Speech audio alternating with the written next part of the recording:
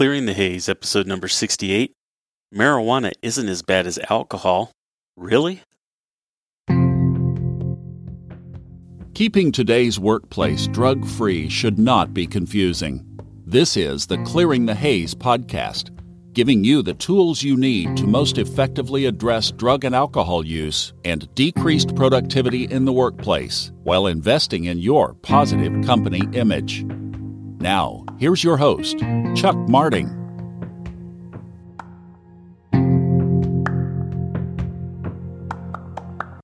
I am convinced more than ever that good communication and leadership are all about connecting. If you can connect with others at every level, your relationships are stronger, your sense of community improves, your ability to create teamwork increases, your influence increases, and your productivity skyrockets. John C. Maxwell. Hello and welcome to this week's episode of Clearing the Haze. I'm your host, Chuck Marting. Now, I'm sure that most of you, especially in the drug and alcohol testing industry, have come across those donors who will continually tell you that marijuana isn't as bad as alcohol. Now, I know that I was hearing a lot of this at the beginning, especially when the legalization of marijuana in the state of Colorado began. People would say this to justify their use when their employers weren't accepting either medical marijuana or recreational use of marijuana in the workplace. We would hear this quite a bit and still do when people are caught with synthetic urine. So over the last year and a half or 2 years, especially with the COVID-19 pandemic and people now returning to work, we have experienced employers who are having a hard time with returning employees who are at home working, returning to the workplace, and who are now testing positive overwhelmingly for marijuana. The most common response we hear from an employer is they must work with their employees now because there's no one for them to hire. As a result, we're seeing more and more companies that are implementing a second chance policy within the workplace. And now, of course, with DOT, this isn't an option, but we're catching more DOT drivers now more than ever who are giving us synthetic urine, but also they're coming back testing positive for marijuana, whether that's through their regular marijuana use with a medical marijuana card or marijuana, or from their use of CBD or the consumption of edibles. We've even recently had a couple of drivers wanting to present their medical marijuana card to us prior to being randomly tested. With more and more legalization efforts occurring every day throughout the country, and with our own government looking at possibly legalizing federally marijuana, I've experienced and seen employers that are almost at their end of their rope. Some have even given up, telling me, "Why am I fighting this? There's nothing I can do. I'm just going to have to adapt to it and change the way that we do business and the way that we do things in order to be able to retain employees and to allow them to work." I recently had an employer meet with me regarding this same issue. This employer has non-DOT employees, and he explained to me that they were wanting to implement a second chance policy for marijuana, with these employees specifically stating that they all smoke marijuana, and he knows it. But they do it, and I just don't want them coming to work high, was his response. He said there's no way of proving that they're high right now other than doing a drug test, and it makes it really challenging for me as an employer to retain employees, especially for these positions, because they're manual labor positions that not too many people want to do. And because of that, we're not able to pay them as well as we do for other positions within our company. Unfortunately, we're going to hear more and more employers not knowing where to turn to adjust and implement different standards than they have in the past when dealing with marijuana in the workplace. So what is it that we can do in the drug and alcohol testing industry to help employers to understand that testing for marijuana is still detrimental and it should be tested by their company? I personally have 5 clients who do not do pre-employment drug testing for their employees for marijuana. However, they do test for marijuana for reasonable suspicion and for post-accidents.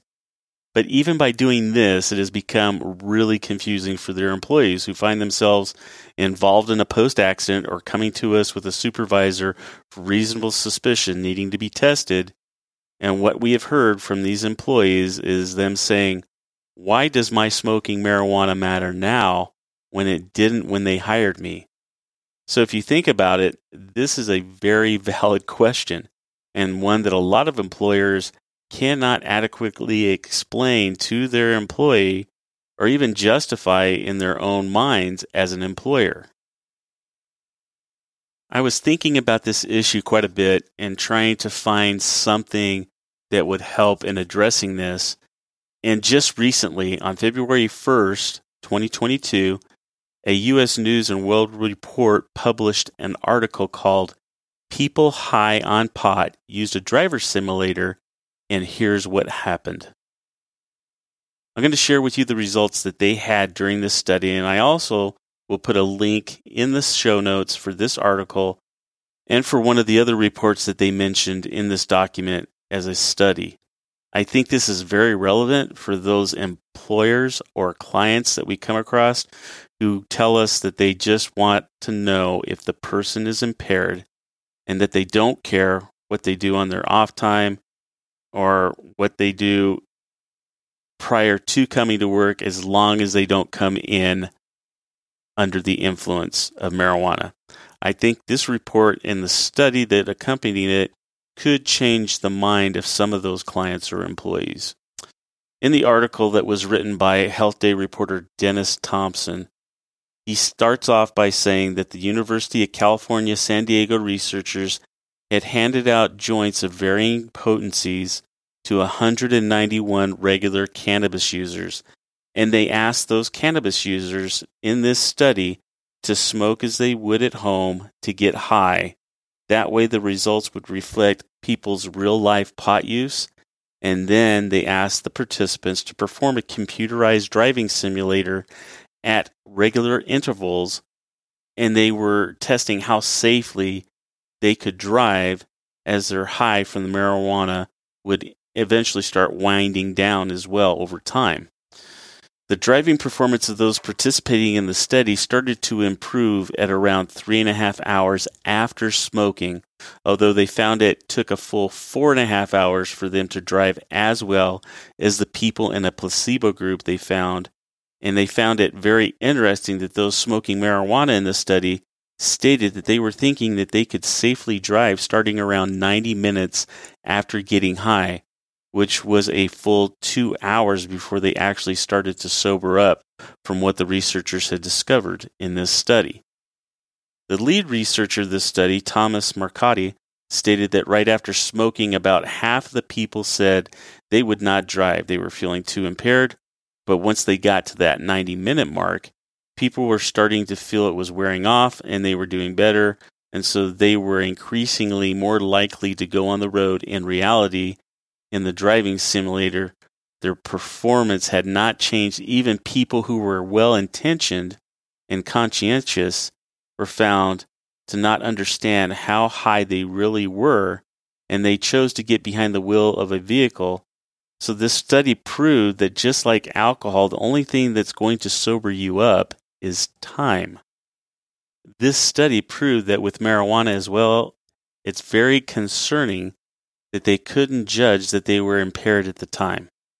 The Associate Vice President of Consumer Clinical Content Development at the Partnership to End Addiction stated people on pot can find it difficult to react quickly, even to make split-second decisions such as when to brake, accelerate, swerve, or to avoid a collision.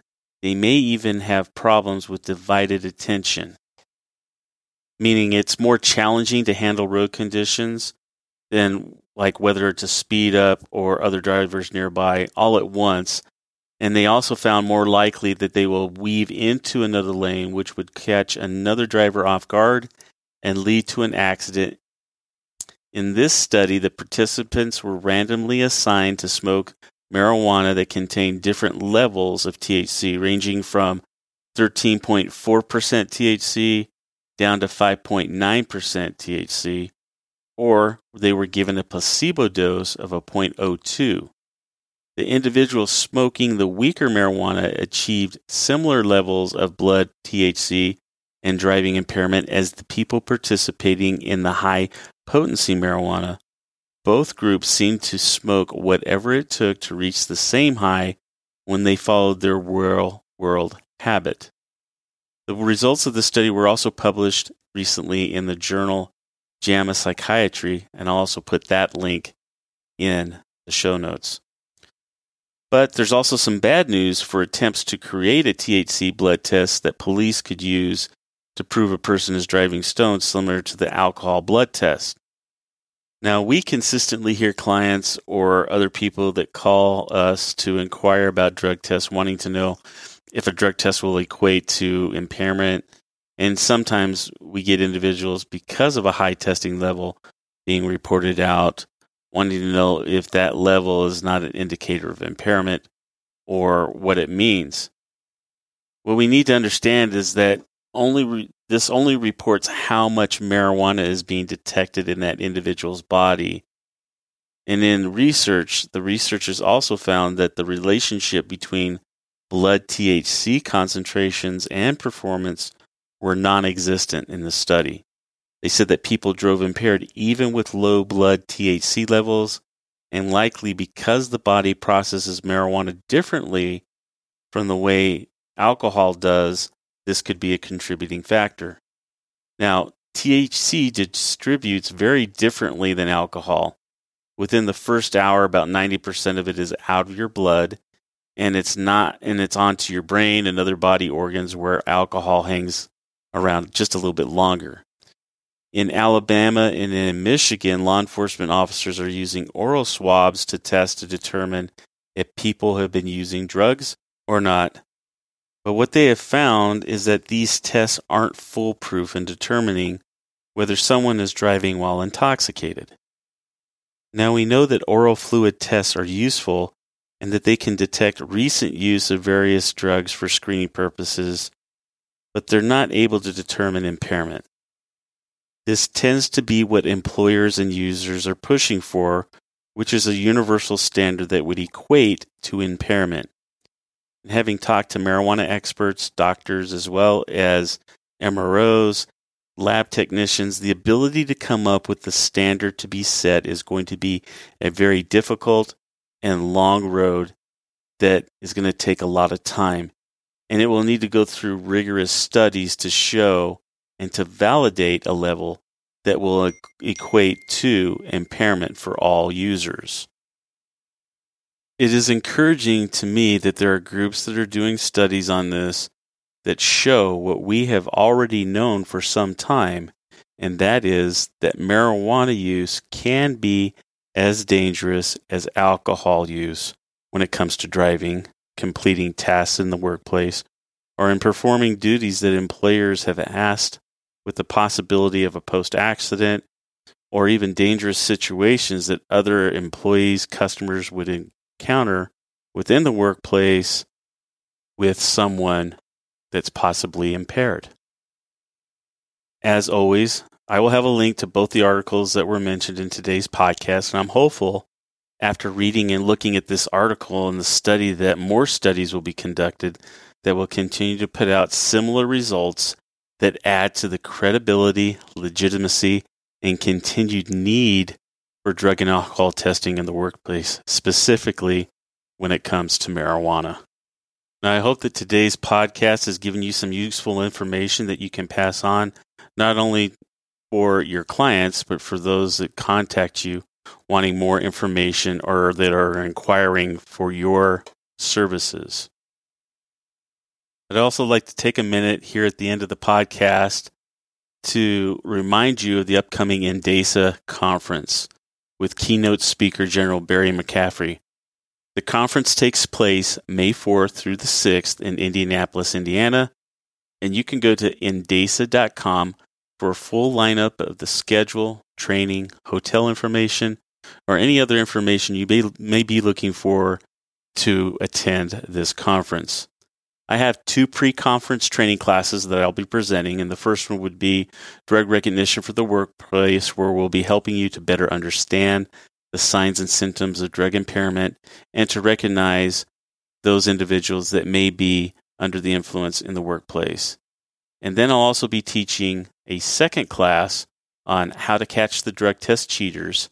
In this class, the primary goal is to help you in identifying synthetic or adulterated specimens, and then how to respond to the donor and how to proceed with the collection and how to talk to someone who gives you these type of specimens. It seems to be one of the biggest questions that we get is how to confront or talk to someone once they give this to you. So we're going to give you some pretty good pointers and do some scenarios to kind of show you and help you to understand what it is that we do and why we've been so successful at doing this.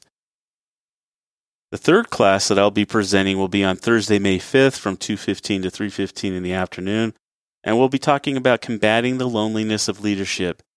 In this, I'm going to be giving you 6 ways a leader can combat loneliness, and it's going to be a great conference, and I'm really looking forward to attending and visiting and meeting with many of you.